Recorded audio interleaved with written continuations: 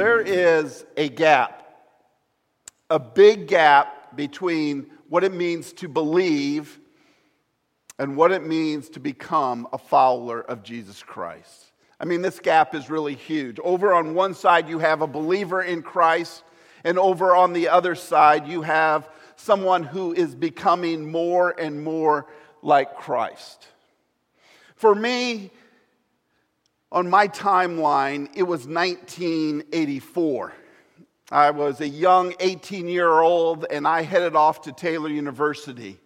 I had spent my life over here believing in Christ. And sometimes this is really hard. When you grow up in the church, you believe in Christ, and you think you always believe in Christ. And I was a believer in Christ. But there was nothing on my radar screen of becoming more and more like Jesus Christ. And so I went to Taylor University, and I just had a great experience. Literally, I went there, though, to play basketball. Even though I knew it was a strong Christian university, I went there for the basketball.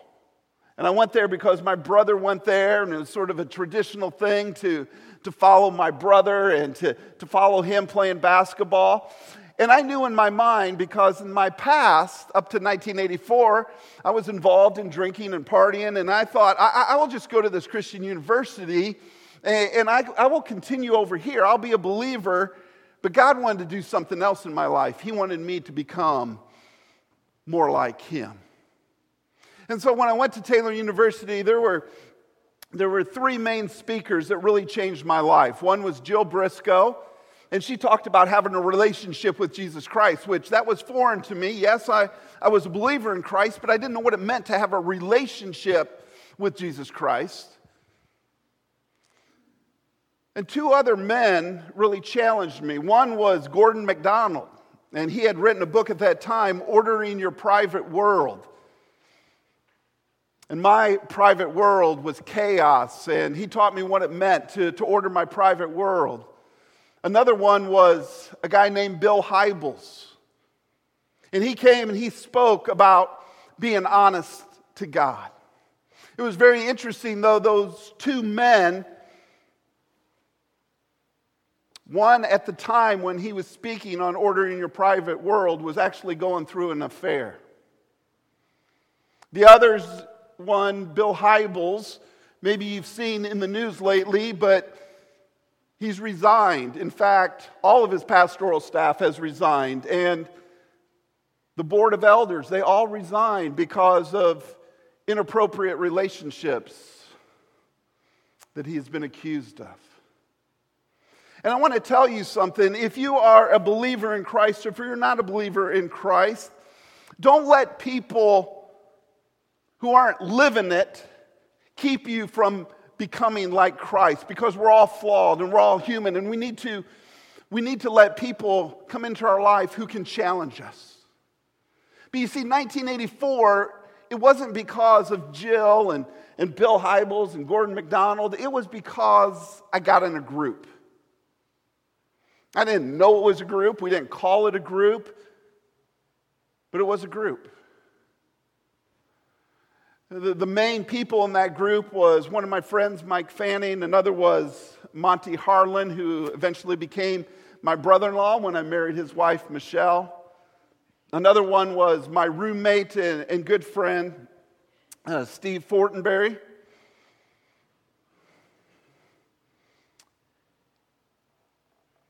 And these men changed my life. We had other people in the group as well, people that came into this group, and you may say, well, what did you do in this group? Well, we talked about Scripture together. We talked about life together. And believe it or not, I went into that group, and again, my private world was all messed up. I had issues with my parents. Any 18-year-old have an issue with their parents? Or any parents have issues with their 18-year-old? I had issues. And I went in there, and again, I wasn't living and I wasn't becoming like Christ, but I got in this group. And the core of the group was encouraging one another, praying for one another, instructing one another. We came alongside each other and we challenged and exhorted each other to live a different life and to become more like Jesus Christ. Those 3 other guys, they're all in ministry right now. And when we got in that group, none of us knew we were going to get into ministry. In fact, I was a business systems major. But it was in that group that as I was a business systems major, I started to learn, God wanted to do something in my life. But we were real with each other, and we were honest with each other, and we were authentic. I'll never forget, it was somewhere probably more like 1985, and I was still in this group. And I was in bed, and it was like 2 o'clock in the morning, and I was just crying my eyes out and tears, and I was just really hurting because I was like, and sorry if some of you are into business and math and all the numbers and all those sort of things, but I'm just like, I don't want to do this with my life. I want to be serious about my relationship with Jesus Christ. I want to help others know God's word. Because why? Because I had been a believer my whole life, and I wasn't a becomer like Christ. And so I was crying, and mixed in there was just these weird feelings that I had towards my parents. And, sometimes, I don't know if you've ever been this way. I was wondering, are my parents really even my parents? Or did they get me from somewhere else? Or, I just had all these weird thoughts. Do my parents even love me? Do they even care about me? And you know what? It was these guys that came alongside of me, and they encouraged me, and they listened to me, and they challenged me, and they motivated me. That God was doing something in my life, and I needed to listen to what he was trying to say through his Spirit. But we looked at the Scripture, and we studied it together, and we learned together, and we prayed together, and we became more and more like Jesus Christ. I want to share with you as we not only start talking about groups, but as we head into the fall. Because we want to be different people as we start a new season. We started a new school season last week. But we want to start a new season in life. And I love fall because it brings about change. It brings about things that we need to do in order to become like Christ. And here's a principle that is a life principle, and I've shared it before. But following Christ will make you better at life. And it will make your life better. I think I first heard this from Andy Stanley, and ever since I've heard this, I'm like, yes, that is a life principle. That if we follow Jesus Christ, if we're intentional about becoming like Jesus, it's going to make our life better, and it's going to make us better at life. It's going to make me a better husband. It's going to make you a better husband. If you're a husband, it's going to make you a better wife. It's going to make you a better parent. It's going to make you a better teenager. It's going to make you a better student. It's going to make you a better employee. It's going to make you a better employer. It's going to make you better at life. When you follow Christ and you're intentional on becoming more and more like him. But like I said, there's a huge gap. And that's why Jesus Christ, when he came, he just didn't say, believe in me. He also said, follow me. Turn your eyes and focus your attention on me and change and be transformed.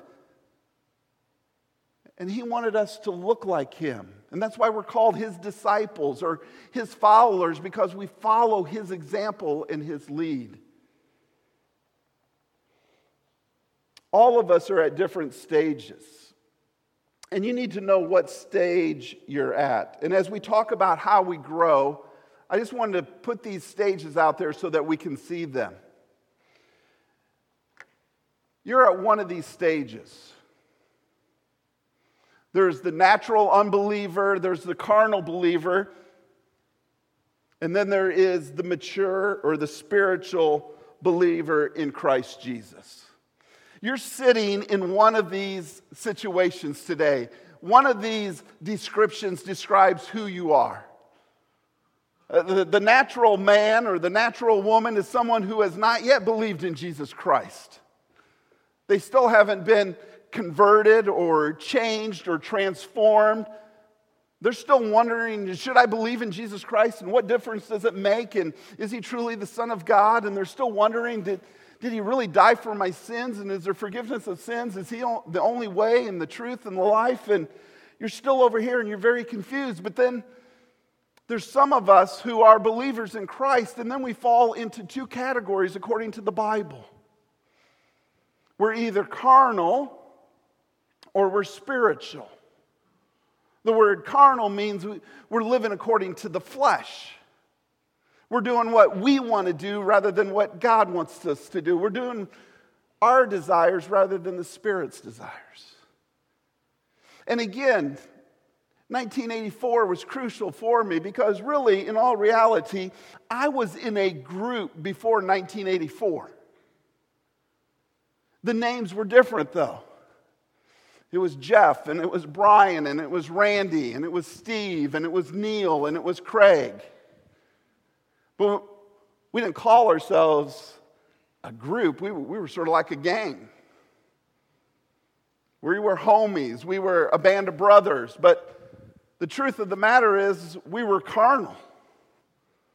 Now, before you start judging us and judging me, let me tell you, we all went to church together. We went to the same church, St. Peter's Lutheran Church. We all went to the same high school together, Concordia Lutheran High School. And most of us went to the same grade school together, St. Peter's Lutheran Grade School. All of us would have said, yes, we were believers. We would describe ourselves as Christians. Obviously, we had Bible class every day. It was in our curriculum, just like it's in our curriculum here at the school. But we were carnal. We were worldly. All we cared about were girls and cars and sports and a lot of drinking. And what you need to understand is if you want to move from the stage of just being a believer in Christ and becoming like Christ, you need to understand who you're hanging with. And I believe for us to become like Christ, we need to change our focus and we need to get in intentional groups. And just because you're hanging with Christians doesn't mean that you're spiritual. You can be hanging with Christians and just still be carnal. I want you to see it in a different light here. Notice these 3 stages of growth. There is the natural, there's the carnal, and the spiritual. And if you just focus in on the carnal, it's a believer, but there's limited growth. It's hard to see. And the Bible describes you as being immature. We're going to be in Hebrews 10, and Hebrews 5 talks about the immature believer rather than the mature believer.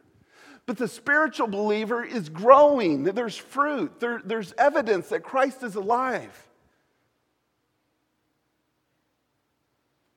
And they're mature, they're perfect, they're complete, they're growing in how they view life and their relationship with Christ. I don't know where you're sitting today, but I know when it's all said and done, what's going to be important is that you find yourself not in the carnal stage, but the spiritual stage. Yes, if you're in the carnal stage, you're going to go to heaven, but it's not just about going to heaven, it's about becoming like Christ. That's why God saved you. He wants to change you and He wants to transform you. And I have to say, being in these different stages and being in ministry, it is hard to tell the natural person from the carnal person. To know whether they do have a relationship with Jesus Christ, if they truly are believers. And my calling in life has been to help people who are carnal believers to become spiritual believers. To work with churches that are carnal and get them on the spiritual side, because when it's all said, it's not about being immature, it's about being mature. It's about growing and developing. And so hopefully by now you're asking the question, I want to grow. How do I grow? What does it look like to grow?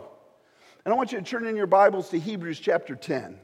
Hebrews chapter 10, and we're going to look at how circles win and what it means to grow. Hebrews chapter 10, we don't know who the author of Hebrews was, but Hebrews was written to Jewish believers.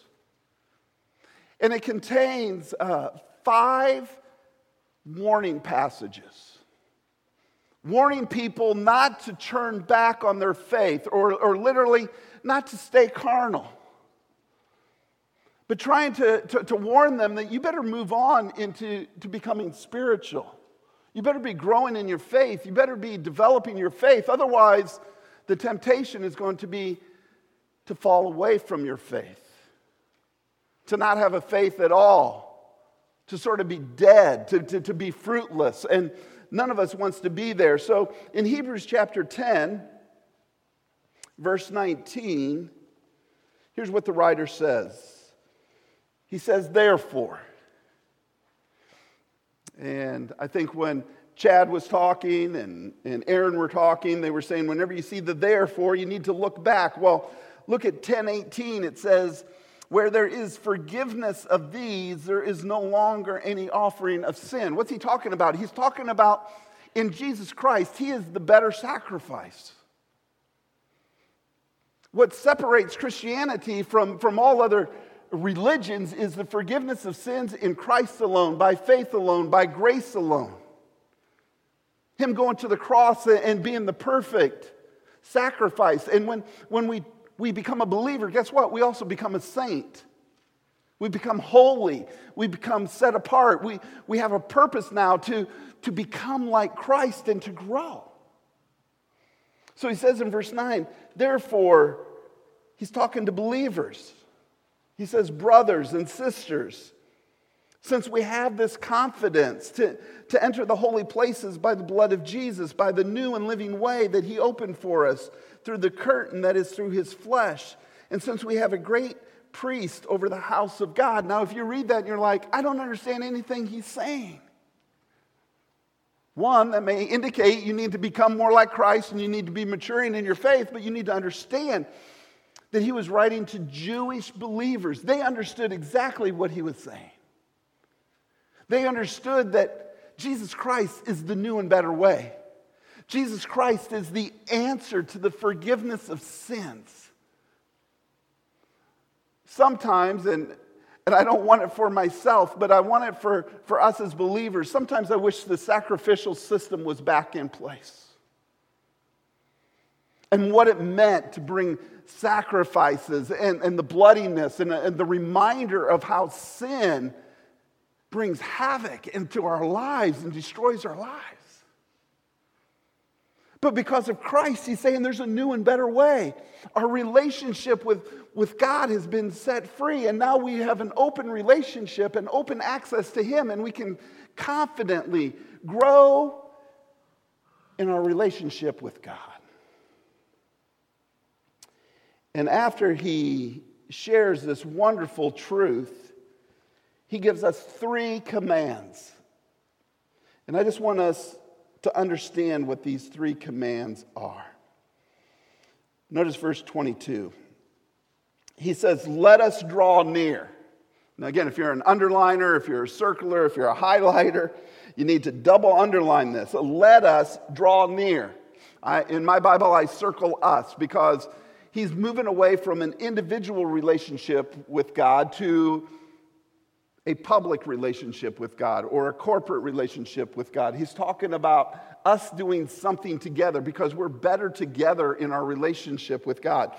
He says, let us draw near with a true heart in full assurance of faith, with our hearts sprinkled clean from an evil conscience and our bodies washed with pure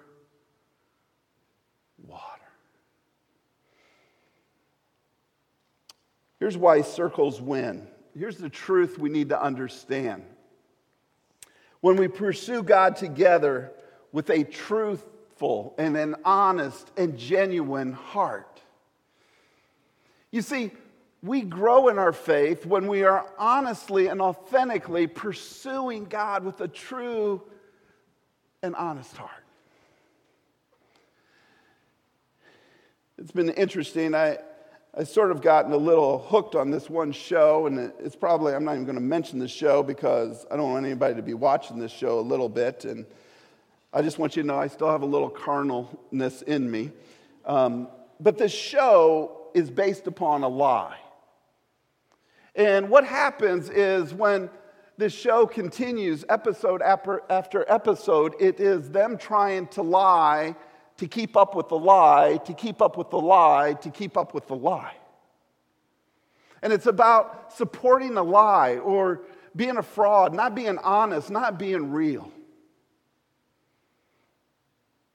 And what this writer is saying is, since you have confidence that your sins are forgiven, as a believer, your sins are forgiven and you have access to God, isn't it time to get truthful and honest about what's going on in your life? To get honest and truthful about your past? To get honest and truthful about your present? To get honest and truthful about what direction you're heading? He's saying here that we draw near to God, we get close to God, we become honest with God. He says we do this with a true heart in full assurance of faith. You see, I believe one of the reasons we never come clean, we never go totally honest with one another, we don't have assurance that God accepts us because of our past. We don't know if the people are going to accept us because of our past or our present situation or our present sin. And what this writer is saying, if you're letting sin and if you're letting a lie enter into the relationships in the body of Christ, there's not going to be any growth, there's not going to be any development, there's not going to be any spirituality, there's not going to be any maturity. I started counting up the number of groups that I've been in since 1984, and I think I've been in probably close to 25 groups, if not more. And if I just say that I've had 10 people in their groups, I've been exposed probably to about 250 people, and to be honest, I can't even remember everybody's name that has been in some of these groups. But I know one of my frustrations is sitting in a group knowing that someone's not being honest. Knowing that I'm not even being honest sometimes. Not being real, not talking about what's going on. And so what ends up happening, you're in this group, nobody's being honest with one another, and they're not being honest about Scripture and what Scripture is saying to do. And so we walk away, and there's no growth, there's no fruitfulness, there's no change. You see, we already struggle with telling ourselves lies. Repeating what some call a false narrative. We try to communicate in our mind that this is the story when it really isn't the story. Or I'm going to be all right even though I know I'm not going to be all right. That I'm not hurting even though I am hurting. When somebody asks us in the group, how are we doing? And we're really broken and we've had a bad day. Oh, I'm fine. You see, I think one of the things that the writer has in mind is similar to Jesus' best friend, John. John said in 1 John, if we want to have fellowship, if we want to have intimacy, if we want to have a relationship with God, then we need to confess our sins. The word confess literally means to agree with God, to be honest with God, to say the same thing about what's going on in our lives. And if we do confess that sin, He is faithful. Just like this text is saying, He is faithful and just. And He will forgive us of our sins. And we will enter into a relationship with Him. And what this passage is saying is, as you're in a group and you're in relationships in the body of Christ, it says, join hands together and let us be honest. Let us be truthful. Let us be genuine.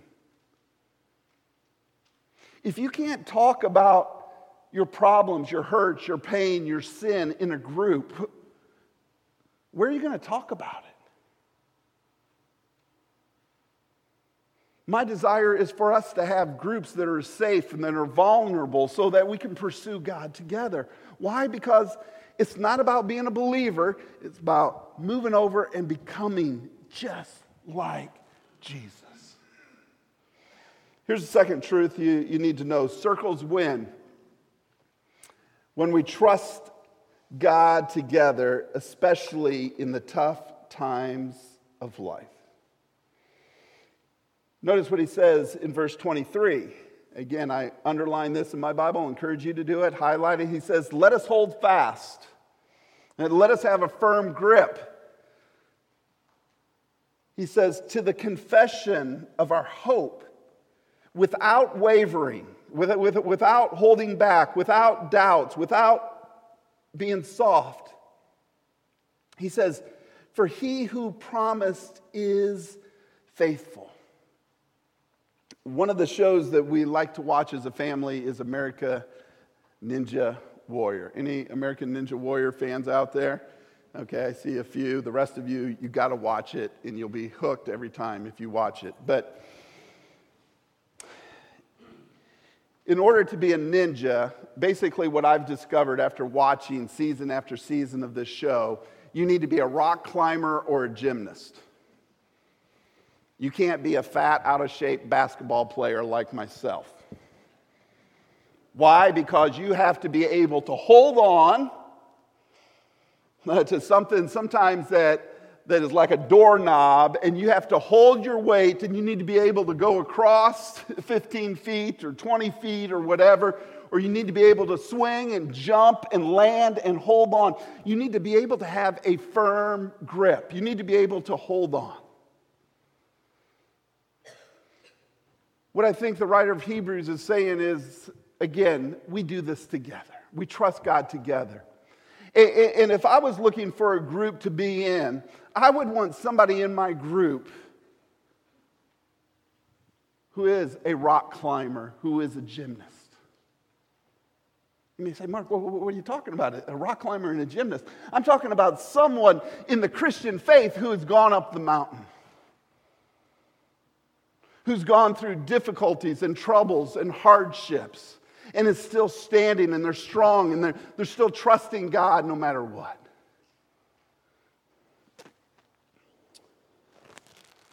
One of the things that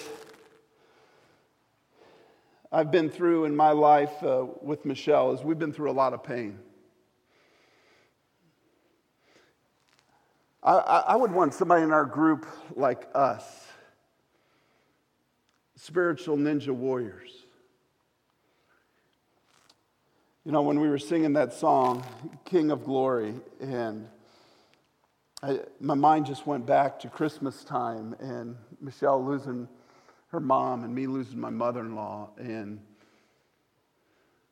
that song was special because it was part of the wedding celebration where Michelle's mom wasn't there. And it sort of became the theme song for the weekend, that God is good and He's not going to let you down, even though you're going through tough times.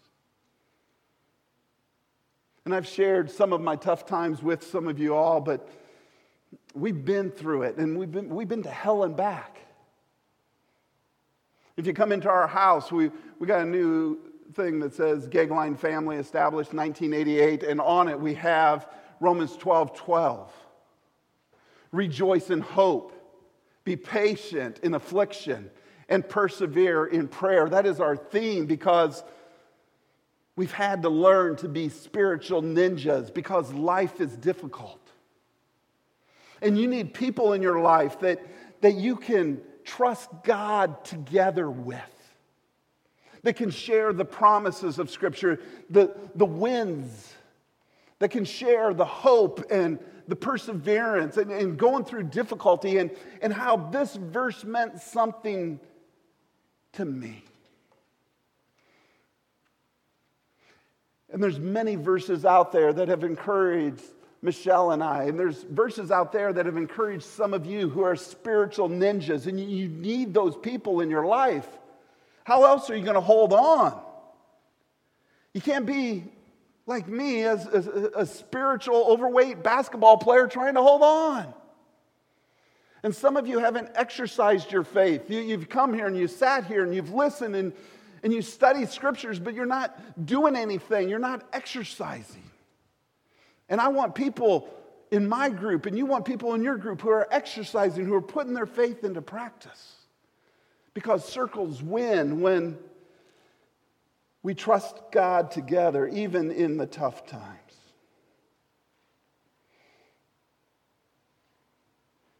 Here's the last principle. And it's pretty powerful. It's found in verse 24.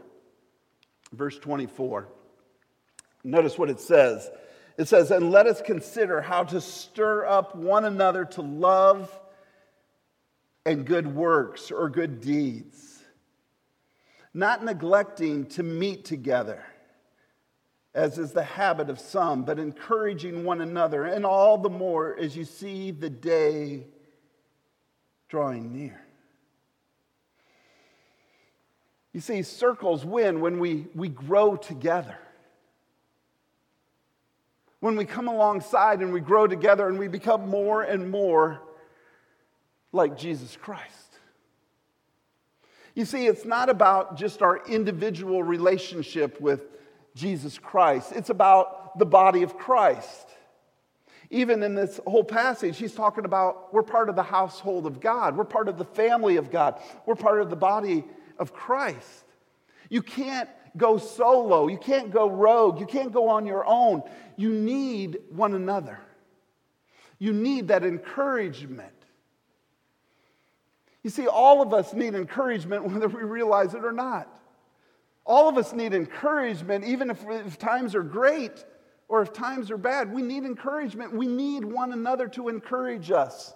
Why? Because life is hard and messy and confusing and difficult, and the world is coming at us at a high pace. Notice what this writer says. He says, let us consider. And this writer, it's interesting, he uses 5 different types of Greek words for the word consider. This one is a word that sort of means to think, to put your attention on, to fixate your eyes on, to focus on. And so what it's saying is when you gather together, and I don't believe it's talking about this corporate worship, but it can be applied here. I think it's when the body of Christ, when you're getting together in your circles, when you're getting together with one another, you go with the attention and the focus on the other person in the group. I don't know how many times I've heard people, I can't go today because my life is too busy, or I had a bad day, or there's just too much stuff going on, so I'm not going to go to group. Just step back, and think about it for a second. You may be God's instrument that day to encourage someone, to spur someone on. You see, you go to group, not just so you can grow, you go to group so that others can grow, to spur one another on to love and good deeds. You see, because the majority of us are still over here as a believer, we're like what one writer says, we're sort of part-time good deeds people. We just do a good deed here or there, and then we sort of pat ourselves on the back. The Bible and Christianity knows nothing of that. We as Christians and Christ followers, we need to be good doers all the time. We need to be constantly doing good deeds. We need to be loving one another. That is the hallmark. That is the way we should be living our lives. It's interesting, he says, you need to be thinking about how to stir up one another. Literally, you need to go to group thinking about how you irritate one another. The word is to sharp, to like stick a knife in someone. And again, it was used of Paul and Barnabas over Mark. They had a sharp disagreement about Mark, about John Mark. So sometimes it's a negative word, but it's also a positive word. We need to sharpen each other. We need to irritate one another. We go to group so that we can do what God has called us to do in becoming like Christ, so that we can love one another and do good deeds. But there is a problem. It's a habit that is affecting the church today. It's a habit that is affecting small groups today. It's a habit that is causing us to remain believers and not become like Jesus Christ. It's a habit of neglecting the body of Christ. You see, it's more than just not going to church. It's more than just not going to your group. It's about neglecting the body of Christ. And what this writer is saying, if you make it a habit to neglect church, if you make it a habit to neglect being in a small group, if you have determined that my busyness and my overwhelmness and all the things that are happening in life are more important than being in a group, The writer says you are on a slippery slope. You're one step away from spiritual defection. And the church in America today is missing this. Last week, Chad talked about being uncommon. You see, the common thing is to skip out on church. The common thing is to start going to church after summer is over. The common thing is to not be in a group. The common thing is to stay a believer and not to become like Christ. And what the writer is saying, do you understand what you're doing? You're missing out on encouragement. And why do we need encouragement? Because guess what? Jesus Christ is coming back. And Jesus Christ, we're all going to stand before him, not to determine heaven and hell as believers, but we're going to stand before our Lord and Savior, Jesus Christ, the King of Kings. And we're going to say, yes, I stayed a believer. And again, that line is close between carnal and natural. And you don't want to hear him say, depart from me, I don't know you. Or you don't want to have happen if you are a believer, you don't want to have what Paul says, everything's going to be burned up. And you're going to enter into heaven basically naked, with no fruit, no maturity, no growth, nothing to show for your faith.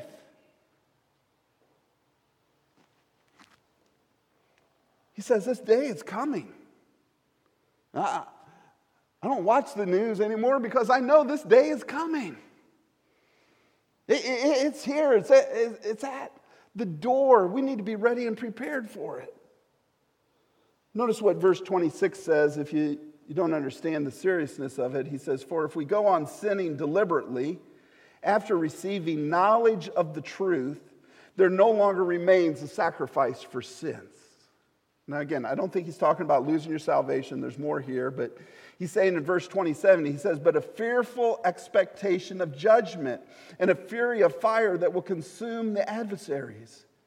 Anyone who has set aside the law of Moses dies without mercy on the evidence of 2 or 3 witnesses. How much worse punishment do you think will be deserved by the one who has spurned the Son of God and has profaned the blood of the covenant by which he was sanctified and outraged the Spirit of grace? He's talking to believers here. Only believers are sanctified. Only believers have the Spirit of grace. He says in verse 30, for we know him who said, vengeance is mine, I will repay. And again, the Lord will judge his people. It is a fearful thing to fall into the hands of the living God. And let your eyes see verse 35. He says, therefore, do not throw away your confidence. Don't throw away your assurance. Don't throw away your relationship with God. Just because it's too hard to get together. It's too hard to come to church. It's too hard to be in relationship with other Christians.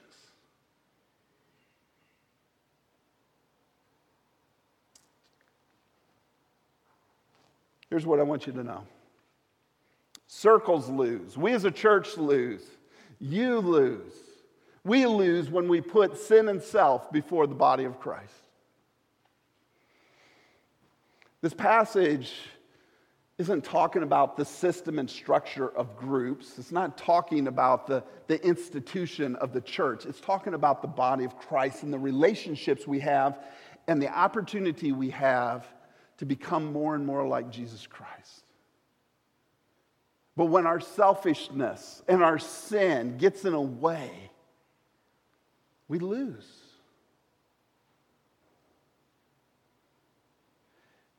And my prayer for myself, for you, for my family, is for everyone to be in a group that they can be honest and authentic, talk about Scripture, be challenged, be encouraged, and move forward in becoming more and more like Jesus Christ. So here's the main idea, and if you've been sleeping, wake up. Circles win when we win. And those around us win as well. You see, you're in a small group so that you can experience spiritual maturity and victory in Christ. That's why you go to a group.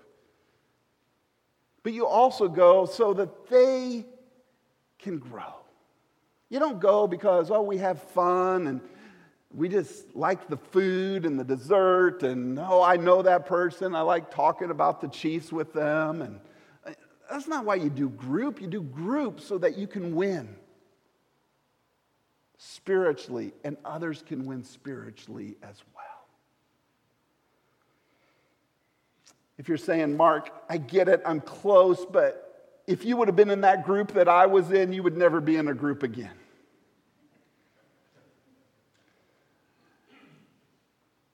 And I just want to say that's about the stupidest thing I've ever heard, but I'm not going to say that. I'm just going to let you know that I thought that. All of us have gone through an educational system. We've had bad teachers, we've had bad classes, and if our kid who's in high school says, I'm quitting school because I don't like my teacher, Dad, if you knew this teacher and how horrible they were, you would quit school too. You don't go through college and halfway through it's like, I don't like that professor. That class was so bad. Who needs biology anyways? I'm not even going to be a doctor, You don't quit because it's about learning and growing and developing. Keep on fighting for it because you need it to grow and develop in your relationship with Jesus Christ.